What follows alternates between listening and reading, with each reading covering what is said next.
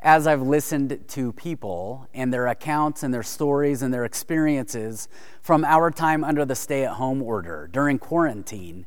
It's been amazing to hear some sweet memories and new experiences and even family time together during this whole time. But I gotta be honest, there have been some not so sweet memories, have there not? I mean, one of my least favorite accounts from this time under the stay-at-home order happened just a few weeks ago. I walked into our son Lincoln's room and something caught my eye in his trash can in his room. And as I looked in there, I saw hundreds and hundreds of Lego pieces. And these weren't just any Lego pieces.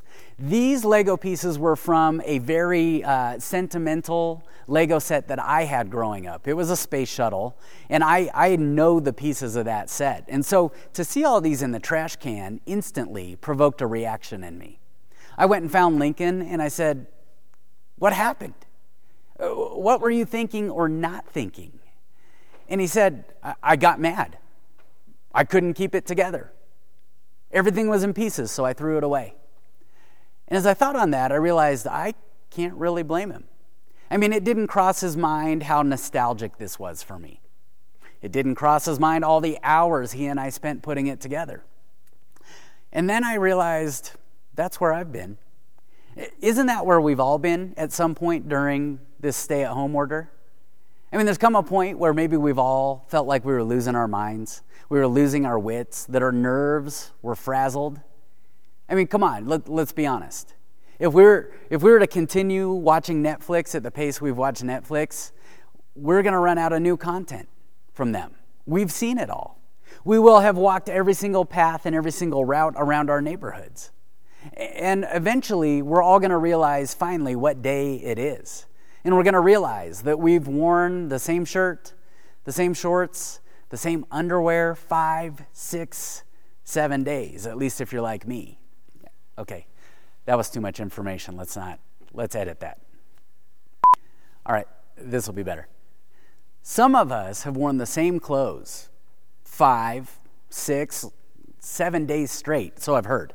Anyhow, so as I thought about that, I realized we've all had a sense of everything kind of falling apart. And whatever structures we thought we were in control of, those have been laid down. And some of them have been laid waste, and we've just not known what to do. And as I've thought about Peter's first letter to the church, when the church had been scattered and had fallen apart, I realized we're not the first ones to have gone through this. And what better counsel could we get than the Word of God on how we proceed, coming out of our stay-at-home order, whatever that timeline looks like, however that's going to look. See, Peter was writing to a church that was struggling to hope. They'd been displaced. All their routines, whatever they had depended on, all of it had been scattered and had fallen apart. And Peter, in this next part of his letter, is going to address this crucial question. How does a Christian keep it together when everything has been scattered apart? And God's answer to that question very clearly comes out at the end of chapter 1 and the beginning of chapter 2 of Peter's first letter to the church.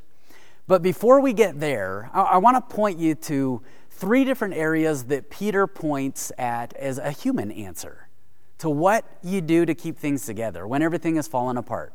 The first comes in chapter 1, verse 24, and here is what Peter has to say. He says, "All people are like grass, and all their glory is like the flowers of the field. The grass withers, and the flowers fall." And despite having that perspective, isn't it true that when our world falls apart, one of the first things we look to is our glory?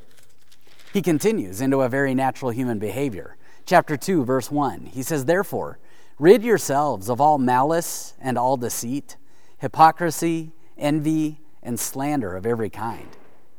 Now he's moving into behaviors that actually affect other people. And the reason we affect other people is because we see other people as a threat to the way we want to do things and what we want. He continues. When he talks about the living stone that Jesus Christ is, he says there's something else humans do. Verse 7 of chapter 2, he says, "Now to you who believe, this stone is precious. But to those who do not believe, the stone the builders rejected has become the cornerstone, and a stone that causes people to stumble, and a rock that makes them fall. See, isn't it true that we're prone to go our own way? We're prone to look for our own way of doing things. Even if we know that Jesus is a better way, even if we know that his ways are less burdensome for us and they're life-giving, we can still reject his way of living for our own. See, when things get difficult, we tend to do this fight or flight thing, where we think about our own glory, other people's offenses, and we reject any help from outside of us. One author put it this way. They said, difficulty, persecution, being scattered, falling apart, tough times, difficulty can cause us to either grow up in our faith or to grow very self-centered. Our response is going to determine the difference. And there's in a very real way that when things go back to square one, we tend to look out for number one. We tend to think about ourselves. And so maybe Legos is the best thing to come back to as we talk about this. When things have fallen apart, would you consider Legos for a moment? I mean, if you've ever played with Legos, none of us would say that every single piece of the Lego set should look the exact same. But this is what we tend to do. When things get difficult, we look around and we think people need to think like I think. And people need to look like I look. But you would never build a Lego set with all the same piece. All you'd have is a blob of the exact same looking thing. You'd have a block, a much larger block that looks just like this one. And so in the midst of all the difficulty, in the midst of the pieces of their lives having fallen apart, it's estimated that his letter to the church was written to a church that had been scattered across at least 5 different provinces. In the middle of all that scattering, Peter looks at the church and he begins talking about something that they probably weren't thinking he ought to be talking about. He began to speak to the idea of beginnings. And he holds up 3 different images that I want us to look at.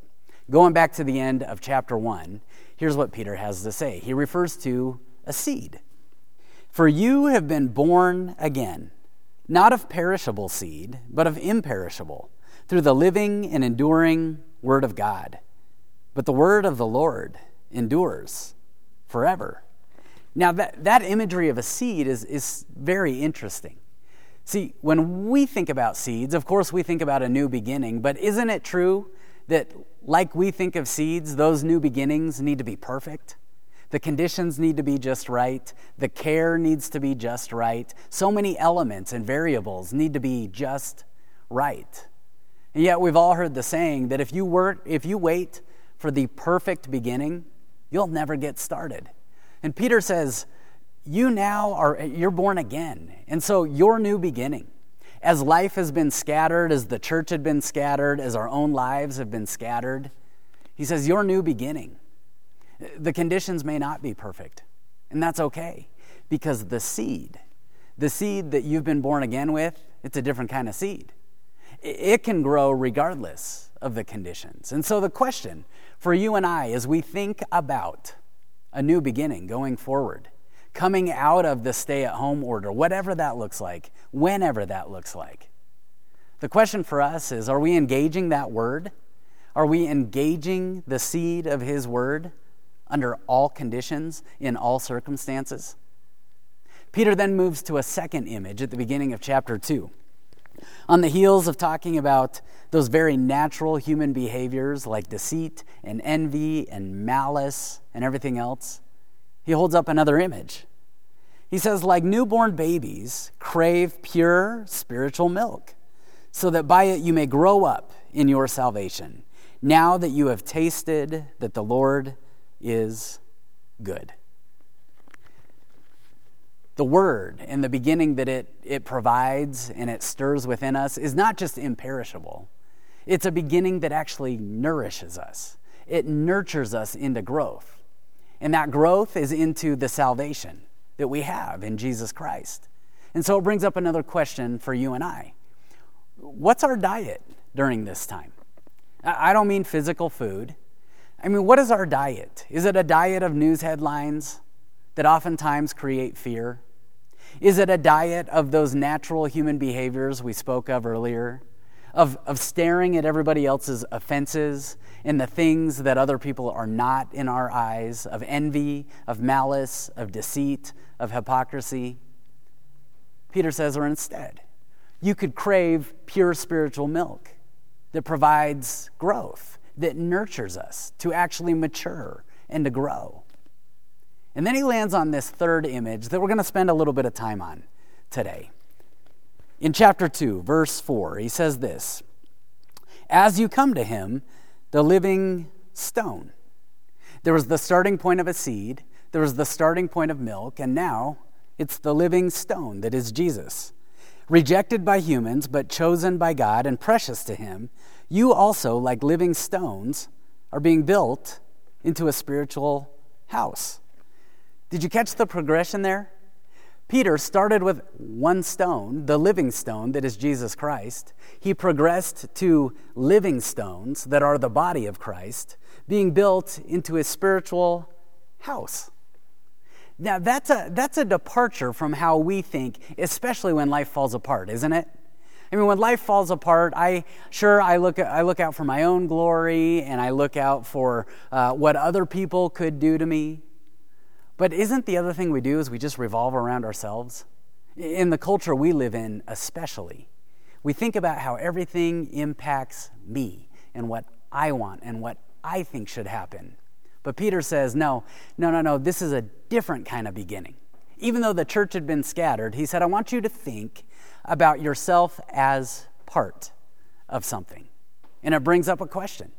As I think about reemerging, as I think about whatever the timeline is, whatever the time frame is, whatever phases or measures we've got to go through to reemerge from this whole stay-at-home order, who am I thinking about? Am I just thinking about me, or am I thinking about others? See, square one could be an opportunity to look out for number one, or we could look beyond ourselves, look past number one. Maybe square one, through the lens of God, is an opportunity to start differently. With the Word of God that endures like an imperishable seed, with the Word of God that nurtures like pure spiritual milk, with the Word of God that builds. I mean, isn't that how God has operated all through Scripture anyway? Think about it. There was Joseph in Genesis. He had a dream somewhere near his teenage years, and in his dream, all he could see was his part. All he could see was that others were going to bow down to him. And decades later, when that dream was realized, he realized something, that dream was not just about Joseph. It was about what God was doing. It was about what God was building, what God was nurturing, what was going to endure. There was a shepherd boy, David, and after all his brothers had been looked through as candidates for the next king of Israel, there was David, the overlooked one, and it was with David that God did something that would be enduring. It was with David that God did something that would nurture his people. It was with David that God did something that would build. Their square one was an opportunity to start differently. And of course, there was Nazareth, in the overlooked tiny town of Nazareth, that many thought nothing good could come from. Well, that's where the angel met a young lady, Mary, and said, starting here, starting with you, God's going to do something that endures forever, that nurtures and gives life and grows and builds in the midst of everything. I mean, it's kind of like building Legos. And we could lay out all the Legos and we could build according to what we think it should look like. Or we could go back to a word. We could go back to a word that maybe isn't what we would have selected or what we even would have thought of, but it's His word. I mean, think about when you start building a Lego set. You often start with pieces that you never would have thought of, that may not even be visible by the time it's all said and done. But they're the foundation pieces. And all that means that if square one means starting differently, not looking for number one and looking out for ourselves, but starting differently in God's eyes, then that means we have a decision to make. And it's one that Peter highlights starting in the next verse, in verse 6. Take a look. Chapter 2, verse 6 says, "For in Scripture it says, 'See, I lay a stone in Zion, a chosen and precious cornerstone, and the one who trusts in him will never be put to shame.' Now to you who believe, this stone is precious. But to those who do not believe, the stone the builders rejected has become the cornerstone, and a stone that causes people to stumble, and a rock that makes them fall. They stumble because they disobey the message, which is also what they were destined for." Can you hear the choice? Can you hear the choice all the way through here? Peter's inviting the church that's been scattered, that's been spread out, that had been used to meeting together. He's saying there's a choice you have right now. You can look out for you, or you can begin differently and begin with the cornerstone and build not according to what you think, but what he thinks. And this is hard for us because when you think about a seed, we overlook the start of a seed, don't we? We just want to be a tree. We want to get to that level of progress, and we want to think about the shade and the size and the magnitude and the fruit and the effect. When it comes to milk, do we not crave a diet other than pure spiritual milk? Do we not crave and gravitate toward fear-producing headlines and greed-producing practices and less than life-giving words? Of course we do.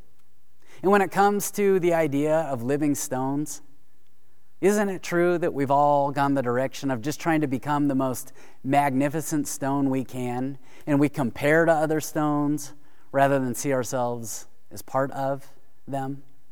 We all do. And I have to think that Peter's words, when he wrote these words, were directly tied to a conversation he had had with Jesus years prior to this, in his rearview mirror of his life. It's in Matthew chapter 16. It's a brief conversation. Take a look. "Who do people say the Son of Man is?" In other words, who do people say I am, guys, as you're listening to everybody? They replied, "Some say John the Baptist, others say Elijah, and still others Jeremiah or one of the prophets." "But what about you?" he asked. "Who do you say I am?" Simon Peter answered, "You are the Messiah, the Son of the living God." Jesus replied, "Blessed are you, Simon, son of Jonah, for this was not revealed to you by flesh and blood, but by my Father in heaven. And I tell you that you are Peter, and on this rock I will build my church, and the gates of Hades, or the gates of hell, will not overcome it." Can you hear the movement there? There was this movement from what Peter individually said and who Peter individually was, and his name meant rock. But regardless of whether Jesus was referring to Peter and his name meaning rock, or his confession of who Jesus was as the rock and foundation on which he would build his church. See, Jesus moved from individual confession, individual statement, individual decision, to something bigger, to something that endures, to something that's nurtured and grown into, something that's built. Jesus has set in front of Peter a statement, and he set in front of us a statement, and Peter's highlighting it with his letter. That when it comes to going back to square one, whether the church has been scattered or whether we've been scattered into our homes and living apart for a while, when it comes to that moment and those circumstances, you can choose to live for one, we can live for ourselves, or as one, as the church, as a spiritual building. I mean, maybe there's no better picture of this dynamic and this choice than a Lego. It's a living stone, isn't it? I mean, you can take these and you can build anything you want with them. But to overlook these living stones would be a mistake. Because if you've ever stepped on one of these in the middle of night when you have only your socks or your bare feet, is it not a stumbling block? Are you not going down? Absolutely. And so it is with the life that rejects the living stone of Jesus Christ. And there's something so much greater at stake that Peter's eventually trying to land all of us at with this next part of his letter. Look at verse 9 of chapter 2.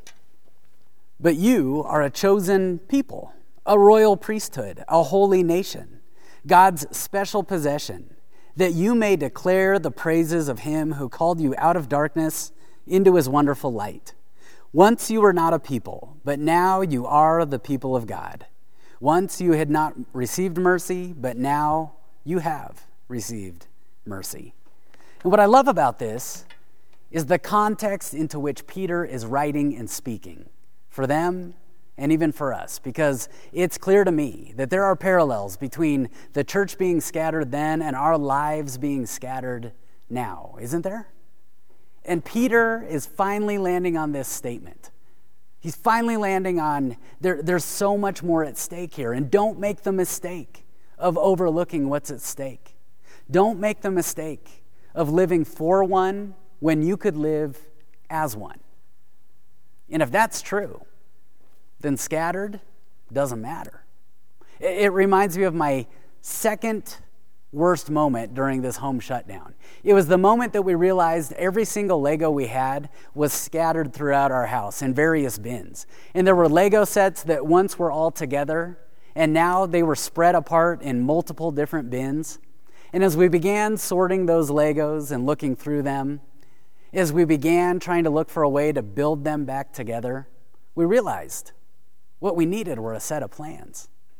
And sure, we could go about rebuilding the way we think it would look, and the way we think it should be used, and the way with the pieces we think need to be part of it, or we could come back to the Word of God that takes this individual living stone and it builds it into something far more than it could ever be on its own. Will we live for one or as one as we reemerge from our time in quarantine, however and whenever that is? Will you pray with me? Heavenly Father, thank you again for the reminder and the example from the life of Peter, that as he wrote these words decades after these formative conversations with you, that what emerges from all of it is that he points us back to your word, that our lives could be so much more than just looking after our own lives, our own needs, our own wants, our own desires, our own opinions, that we have a heavenly Father who looks beyond all that and he says, I want to do something with your life. I want to build this into something so much more, something that honors and glorifies me. Remind us of that as we reemerge. We pray all this in Jesus' name. Amen. West Bulls, thank you for tuning in, and we will see you soon.